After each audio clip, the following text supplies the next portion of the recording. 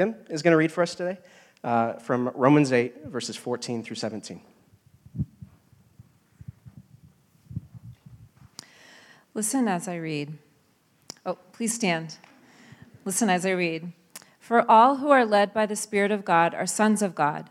For you did not receive the spirit of slavery to fall back into fear, but you have received the spirit of adoption as sons, by whom we cry, Abba, Father. The Spirit himself bears witness with our spirit that we are children of God, and if children, then heirs, heirs of God and fellow heirs with Christ, provided we suffer with him in order that we may also be glorified with him. This is the word of the Lord.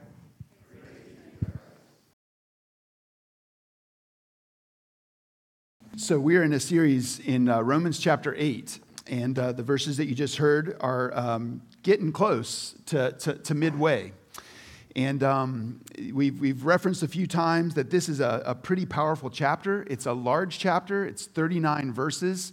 And it is kind of in the middle of the book of Romans. And Romans is this treatise, this letter that the Apostle Paul wrote to a church to help them clarify and understand more clearly the message of the gospel.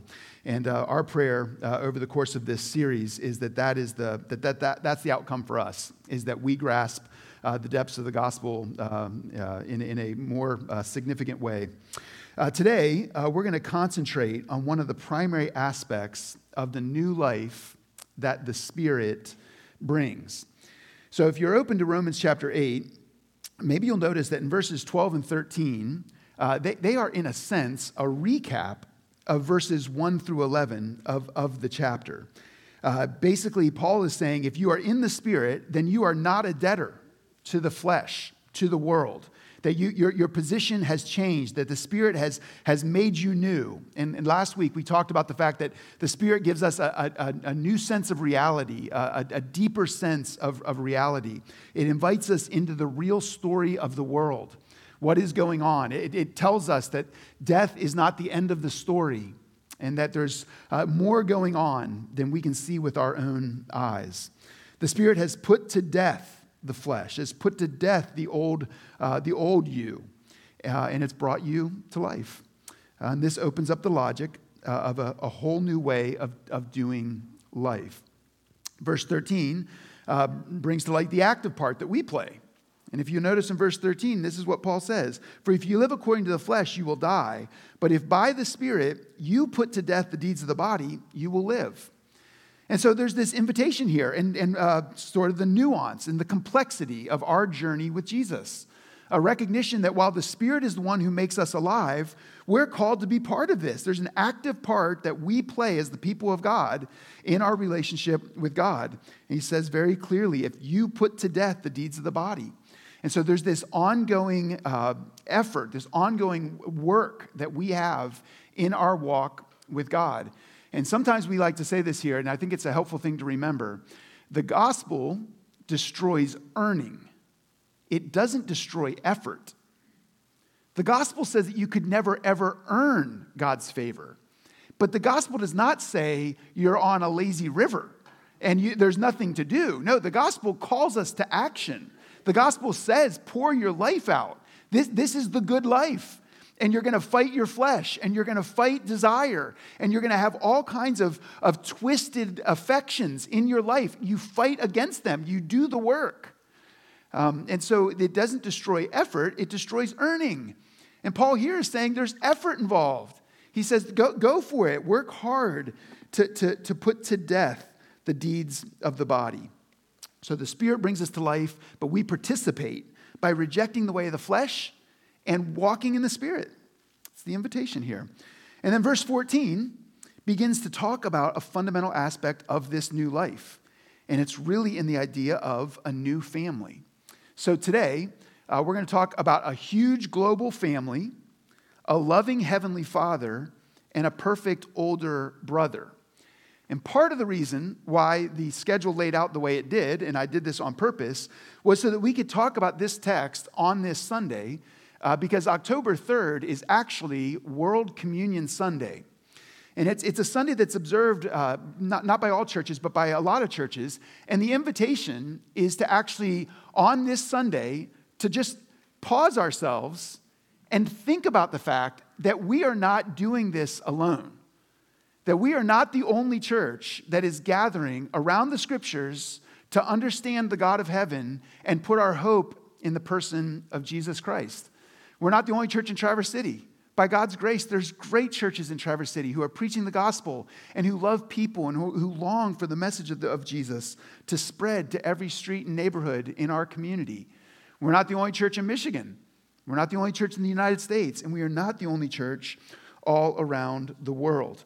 And in part of the recognition of World Communion Sunday, we are going to have a little connection time after, and we're going to have donuts, donut holes. They are the international sign of peace.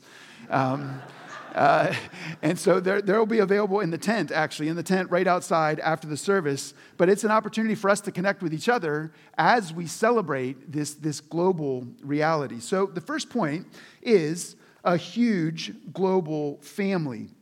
If you look at Romans 8:14, it says, "For all who are led by the Spirit of God are sons of God." And that that's family talk.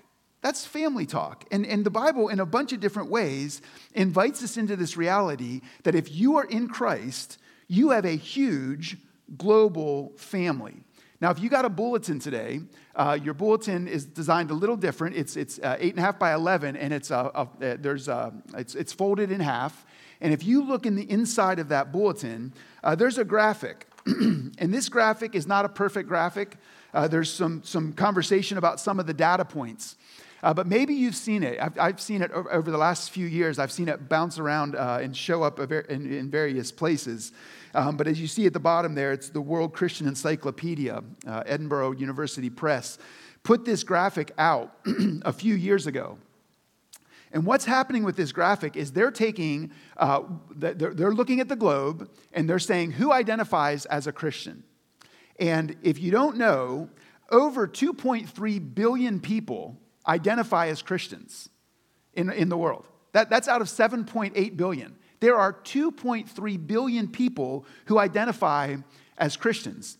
When you look at this graph, on the left side, you'll see the what they call traditions or the denominations.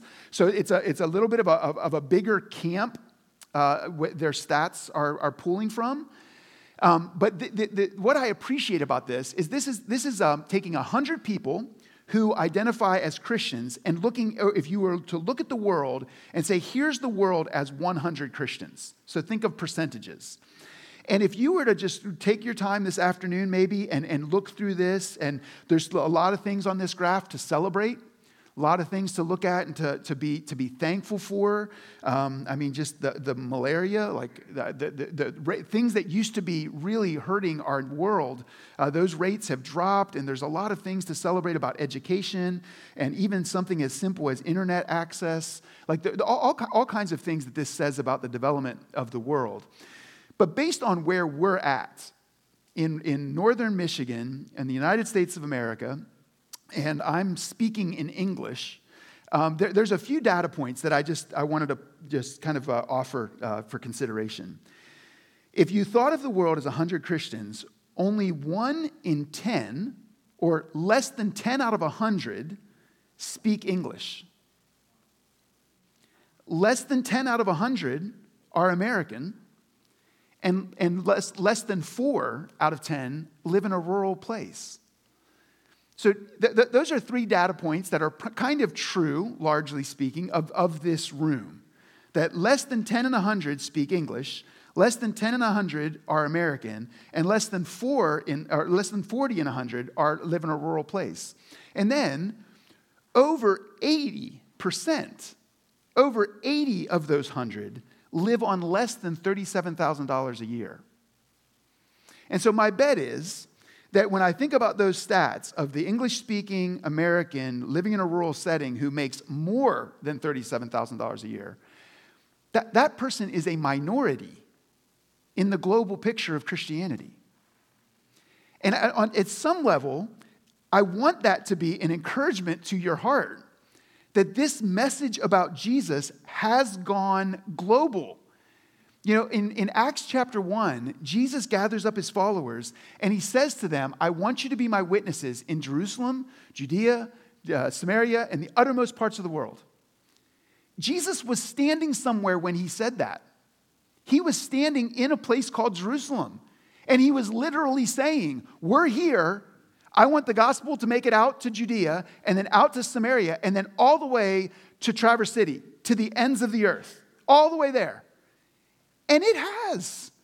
The gospel has. It's made it all the way to Traverse City. As you look through these stats, it's made it all over the globe. And it is a phenomenal thing to celebrate this huge global family. So I produced that graphic, or we printed that graphic, so that you could actually take it and celebrate the way that God is at work in the world around you. So we have a huge global family. In Christ, we have a supernatural family. You notice in verse 14, it says that you are sons. Some of your versions may say that you're sons and daughters. The idea here is that we are children of God. If I'm a son and you're a son or a daughter, then guess what that means? It means that we're siblings. It means that when you come to Christ by faith, you get more siblings than maybe you want sometimes. You're part of a supernatural family that the Bible does not hesitate to call sons and daughters.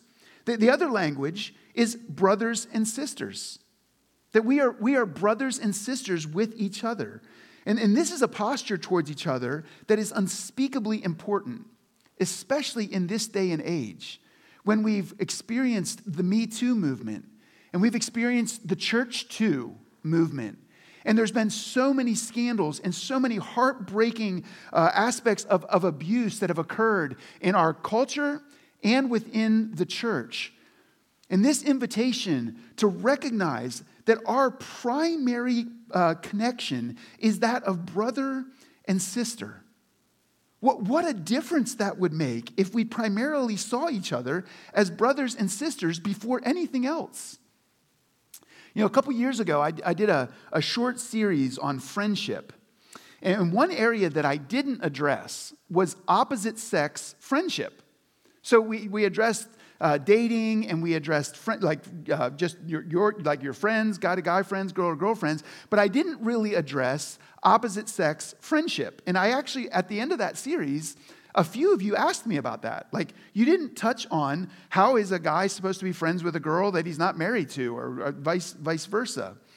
Well, here's at least a tip. This is the premise for the people of God. View everyone in this room, view them as a sister or a brother. What a difference that would make in the dignity and in the honor that we would share with each other if we saw ourselves the way that God invites us to see ourselves. Brothers and sisters, family, siblings. This is the picture that Paul is starting to probe into with the idea of the fact that we are sons and daughters of God. That means that you and I are brothers and sisters. And listen, the dignity that deserves, it should break our hearts.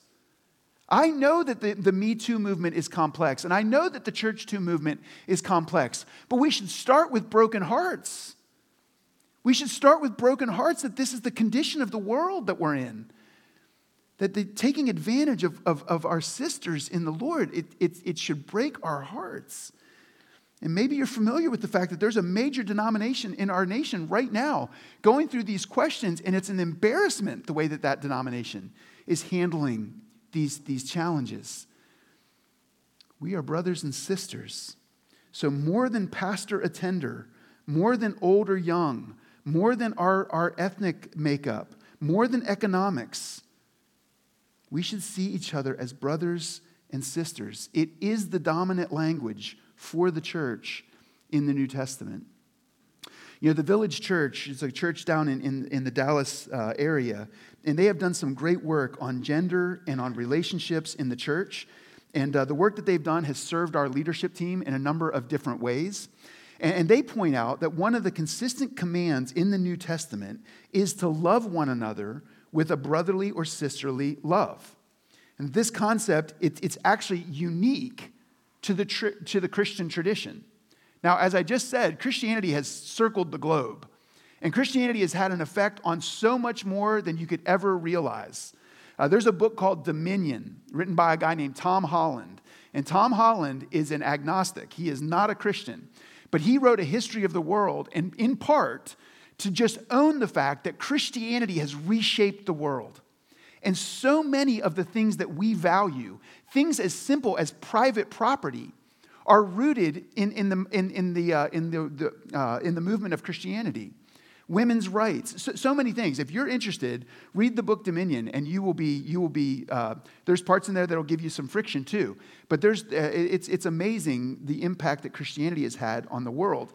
But in the first century, this idea of sisterly love, of brotherly love, was unique in the Christian tradition. A Bible scholar named Leon Morris, he says this: the idea of brotherly love is not found anywhere but among the Christians. God was their father, and they were all brothers and sisters. Therefore, they were united in a love that other people only saw in a natural family.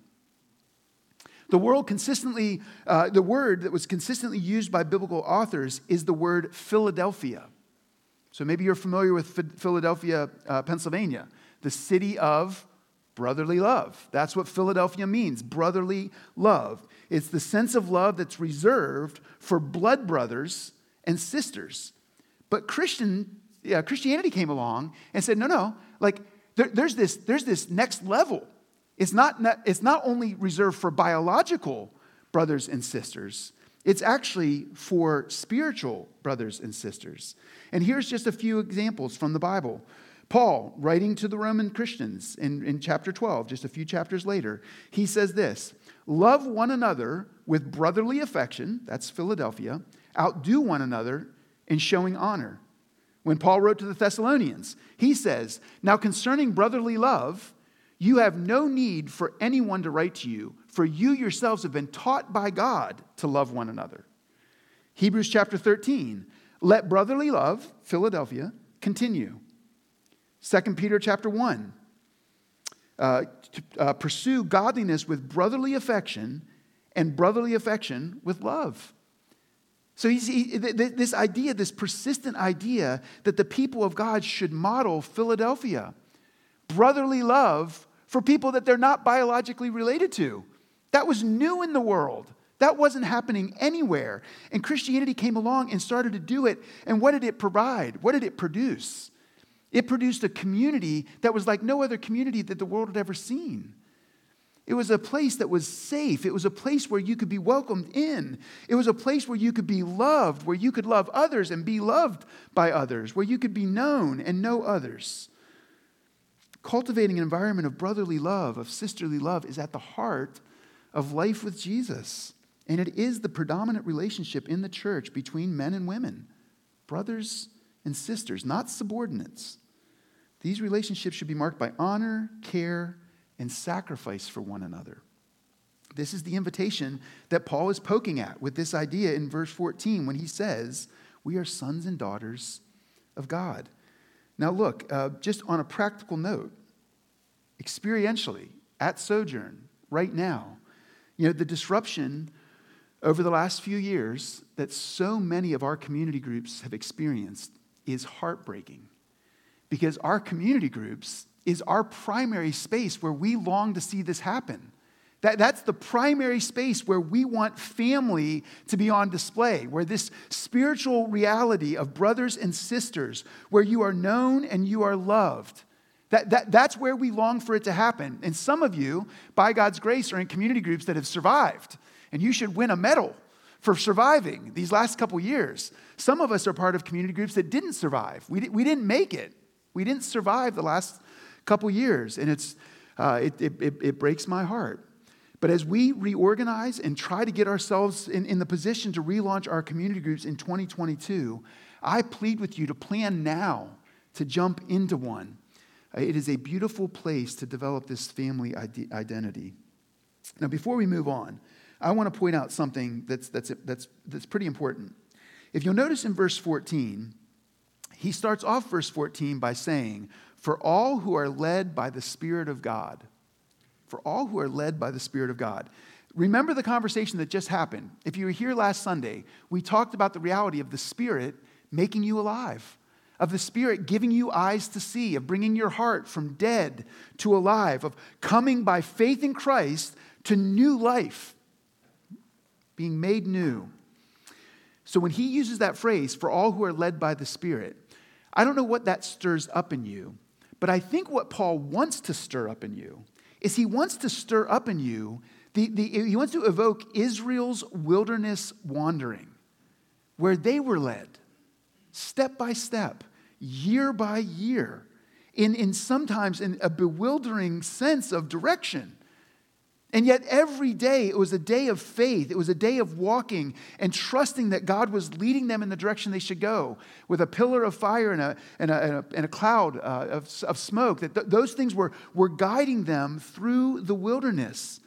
And this is a good reminder that our journey with Jesus is a walk of faith.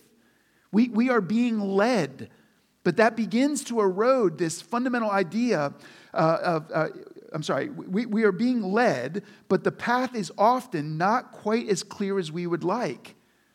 Maybe you've had this temptation. I know I have.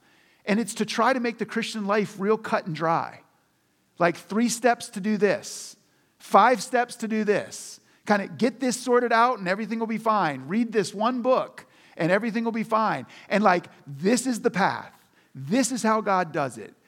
And yet the Bible is continually putting us in this position of saying it's step by step.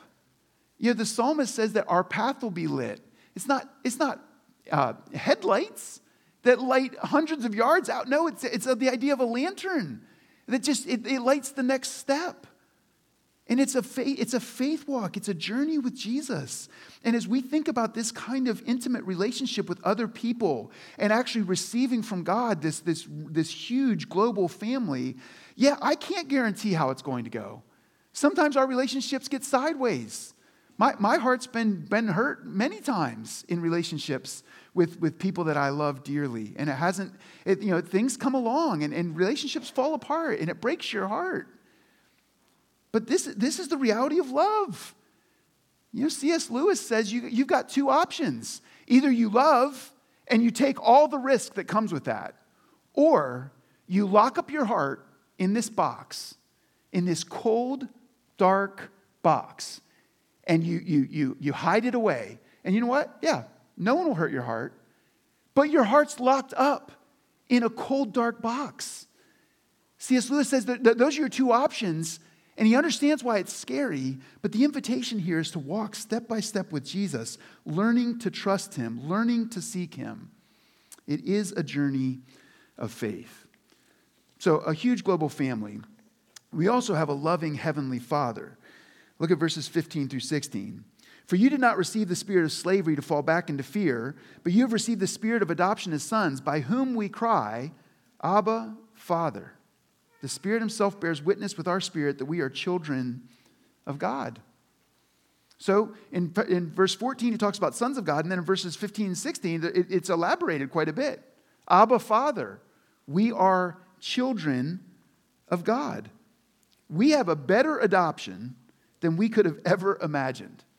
Part of what's happening here is Paul is taking the word adoption, which meant something in the Greco-Roman world. Paul uses the word adoption in various places. He uses it in a few different letters. And he takes this word, and it meant something in the Greco-Roman world. They knew what adoption was. It related to the adoption of children, and it was horizontal. And Paul does something extraordinary with it. He takes a word that before the writing of Scripture was directly and only related to horizontal adoption, and he tells us, I'm talking about a greater adoption.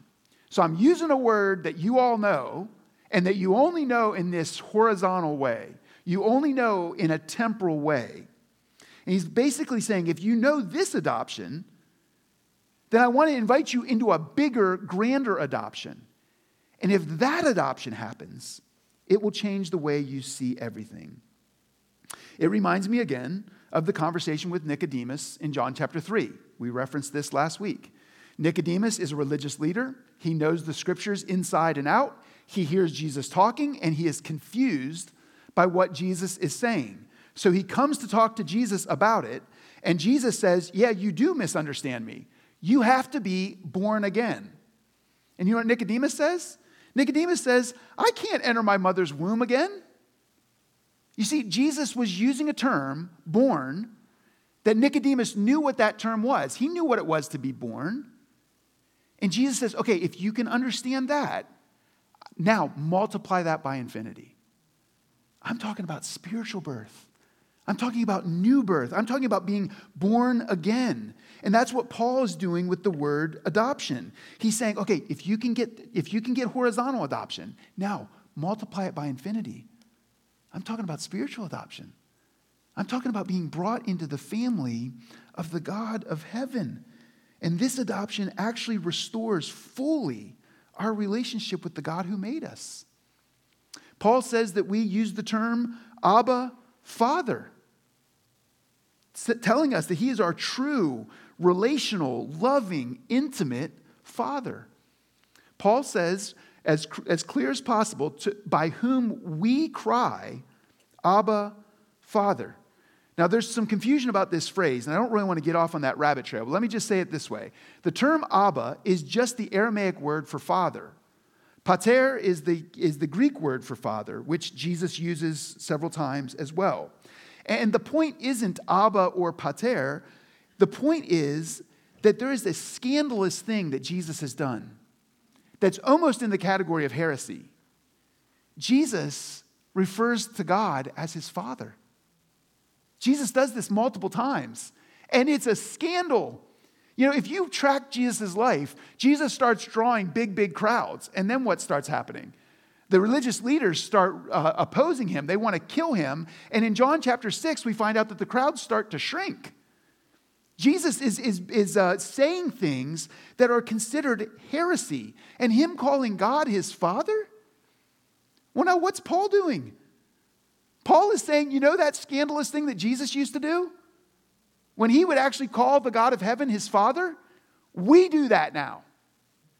We do that now. We call him Abba, Father. And Jesus invited us to do it too. When Jesus taught his disciples how to pray, how did he teach them to pray? Our Father. Jesus says, I'm calling him my Father, but guess what? You can be invited into that too. You can have this Heavenly Father. He's accessible to you too. Intimacy, love, relationship. Paul wants us to know that we have the God of heaven's full attention. You know, the first time that I remember this really striking me, that we had God's full attention, was I was in college, and I went to a Christian college, and we had chapel every single day. And every once in a while, we would have a prayer chapel. And one time at prayer chapel, the guy who was organizing our prayer chapel said, I want you to break into groups of 3, and I want you to all pray, and I want you to pray out loud. And he gave us these various prayer points. And, you know, I grew up in a very, very small church, and I went to public school. So I had never been in a very large room with people who were all Christians, who were all praying. And so hundreds of people break up into groups of 3, and we start praying. And it was super distracting for me because there's however many hundreds of people, there's hundreds of people praying at a time. And it was very distracting for me, and I was trying to pay attention to the person that was praying, and then it hit me. It's distracting for me, but the God of heaven is hearing every one of these prayers. And he's fully invested in every single one of them. And he knows the hearts of the people that are praying. And let's be honest, there's a lot more people in the world praying in that moment than that were just in that chapel. And the God of heaven has the capacity to give us his full attention. And he wants to. This is Abba, Father. He is invested in the relationship. He loves us. He cares about us with all of our ups and downs. Some good days and lots of bad days. But he does not quit on us. You know, I am not an album listener. So, you know, the invention of Spotify has been fabulous for me because I do what artists hate. I just pick out the good song on the album because I don't know that artists fully recognize this, but usually there's only one good song on an album. And I know they think that they're making this whole story, and if you put all the songs together, that's not how my mind works. And so I usually listen to one song. But there is an album that I actually do listen to. And it's a guy named Brian Schultz and the High Country River Drinkers. And he's a Christian. And the album is, he's a little scandalous, as you can tell. The title of the album is There's No More Bastards. And over the course of this, it's 11 songs on this album. And over the course of this album, he is making the case time and time again of the scandalous nature of our Heavenly Father and our adoption into the family. And he does it in ways that step on your toes, especially if you grew up in kind of Christian, like proper circles. And one of the songs is, I Do Not Regret You. And there's a refrain that's repeated multiple times in the song. And it's talking from God's perspective. And it says, I do not regret you. I will not forget you. And it's just this beautiful, repetitious invitation to realize that the God of heaven, if you have come to him in Christ, he sees you. And he sees every bit of you. And he loves you more than you can even imagine. And he knows you better than you know you. And he doesn't quit on you. He doesn't regret you. And he doesn't forget you. We have a loving Heavenly Father. And I know it sounds impossible, but it's actually true. Now, Paul is also pointing to the Spirit's role here. And he's saying the Spirit of God is whispering to our hearts. That the Spirit of God whispers to my spirit, you are a child of God. If you know, I can relate to the experience of having that idea assaulted on a regular basis. Are you really? Are you really a child of God? You don't act like it. Who would do that again? Who would fail that many times? Who would think those thoughts? Who would say those things? And yet the Spirit of God is at work in the hearts of God's people, whispering, bearing witness. You are a child of God. We're going to run into more of this kind of activity from the Spirit in the weeks ahead. But isn't that good news?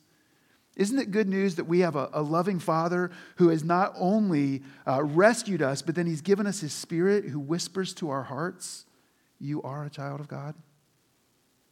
You might have some pretty complex dynamics at play with your earthly dad. But we're invited here to see that God is the Father that you have always longed for.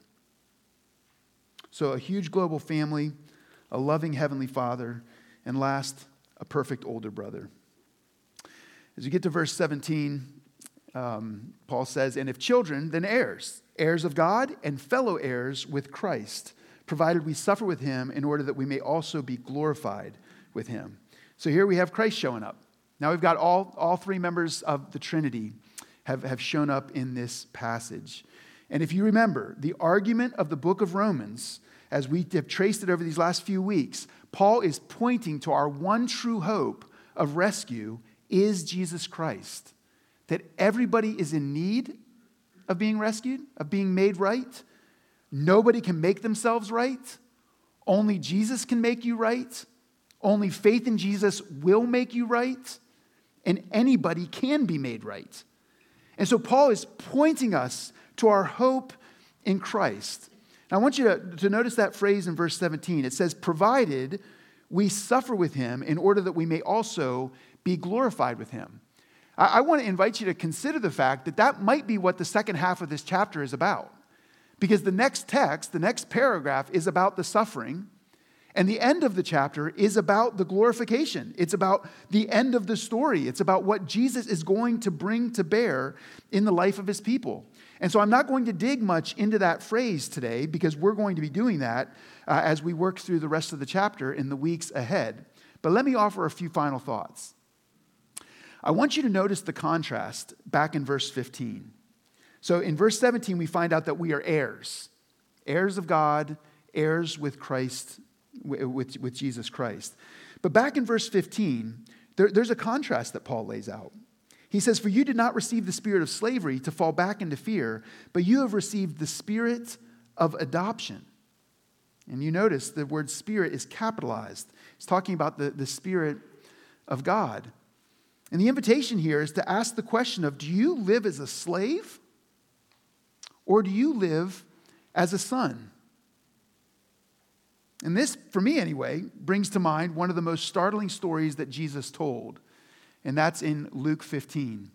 And if you've been around here for any period of time, you know how special this passage has been for us as a church. But it's the story that we often refer to as the prodigal son.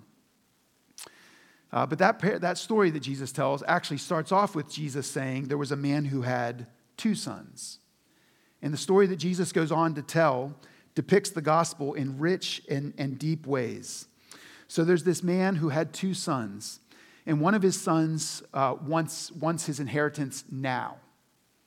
So his father has to blow up his life in order to gather the resources to give his son half of all of his property. He gives his son his inheritance, the younger son, he gives him the inheritance, and the younger son takes off. And he takes off and he just parties and parties and parties. And he blows all his money.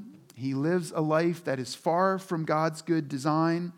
And it's fun for a short season.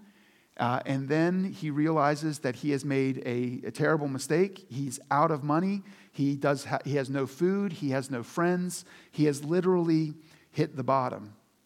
And while we don't know exactly how long he lived at the bottom of the barrel, he finally decides to return to his father.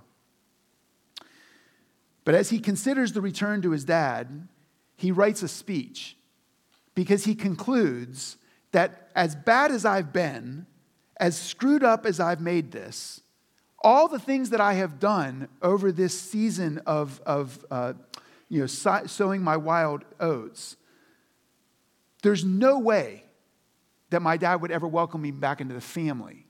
I burned all those bridges. But my dad has a farm, and maybe he'll give me a job. Like maybe I can come back and work as a slave. Maybe I can come back and work as a servant, where at least I would have food to eat and a place to sleep. That's his plan. As he approaches the house, something scandalous happens.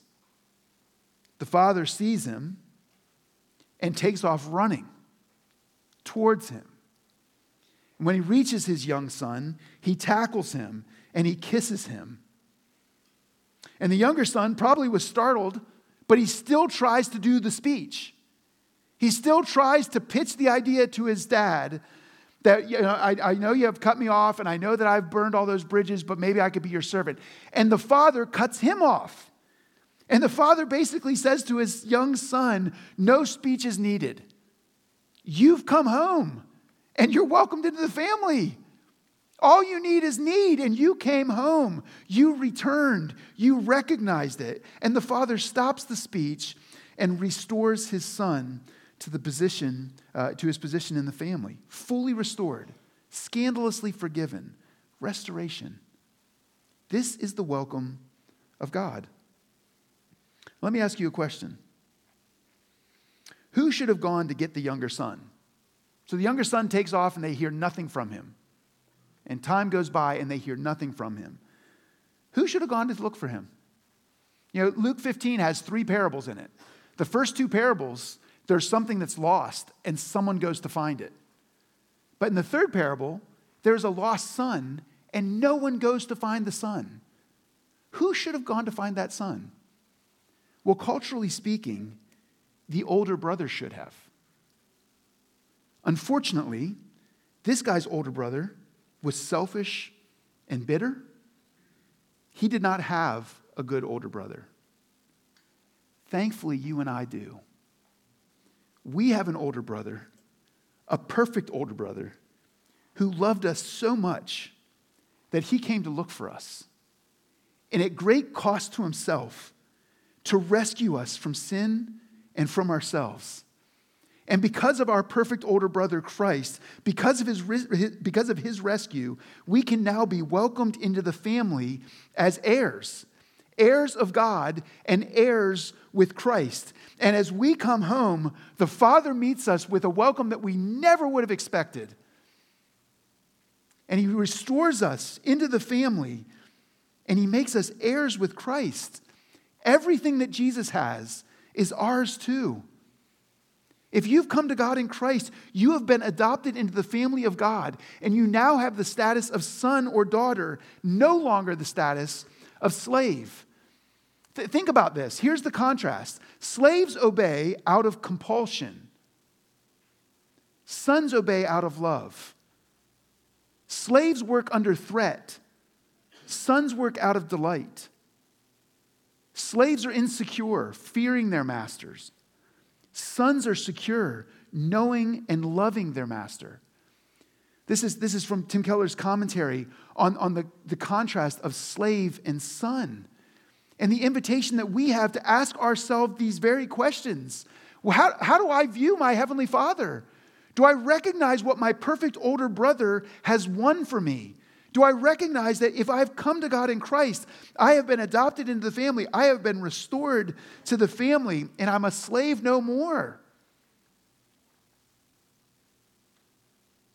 You're a son. You're a daughter. You know, if your Bible says that you are a son or a daughter, that's not a bad translation in the year 2021. If your Bible says that you are a son, let me tell you part of what's happening there. In the first century, if you were a daughter, you got no inheritance. And so to say that you were a daughter of God actually wouldn't mean a whole lot.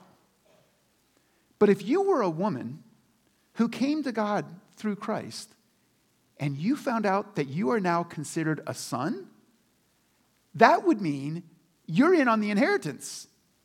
That means that you're cut in. In our culture, that's not a problem. Children, male or female, get inheritances. But in the first century, for a woman to be able to say, wait a minute, I could get in on the inheritance? Like that's saying something. It's not sexist. It's actually it's an empowering reality. That all are welcomed, male and female, are welcomed to run to this invitation that is offered in Christ. Have you received the adoption of God? The invitation is offered to you too. You know, in that story in Luke 15, Jesus ends it kind of abruptly. That story ends, and it ends with the older son. So the younger son's come home, and he's at the house, and he's welcomed, and they've thrown a party. But the older son, at the end of the story, is out in the field. He hasn't come home. And Jesus stops the story right there. And a lot of Bible scholars believe that what Jesus was doing was, in a sense, leaving it for you. If you haven't come home yet, will you? Will you? All you need is need. All you need to do is come. Will you? So, here we are on World Communion Sunday, together with hundreds of millions of Christians all over the globe, with Christ as our perfect older brother, who came to rescue us and restore us to a personal, loving relationship with our one true Father. This is good news. Let's pray. God, we thank you for the global impact of the gospel. We thank you that in Acts chapter 1, when Jesus said to his followers, take this gospel and go. Go to the ends of the earth. God, your people have stumbled and bumbled in so many ways over the course of these 2,000 years. But in that one aspect, we've actually made some progress. The gospel's made it to the ends of the earth, and it's stunning. So God, we stand here not as unique, but in a cloud of witnesses with people, hundreds of millions of people all over the world gathering for worship, singing to you, opening your word and learning about you, longing to have our hearts realigned. God, we thank you for the open arms that you offer us, the adoption that is won in the work and person of Christ and offered so freely to every one of us. God, if there's anyone here who's not received that welcome, who's not come running to the rescue, the forgiveness, the restoration that you offer, would today be the day. In Jesus' name we pray. Amen.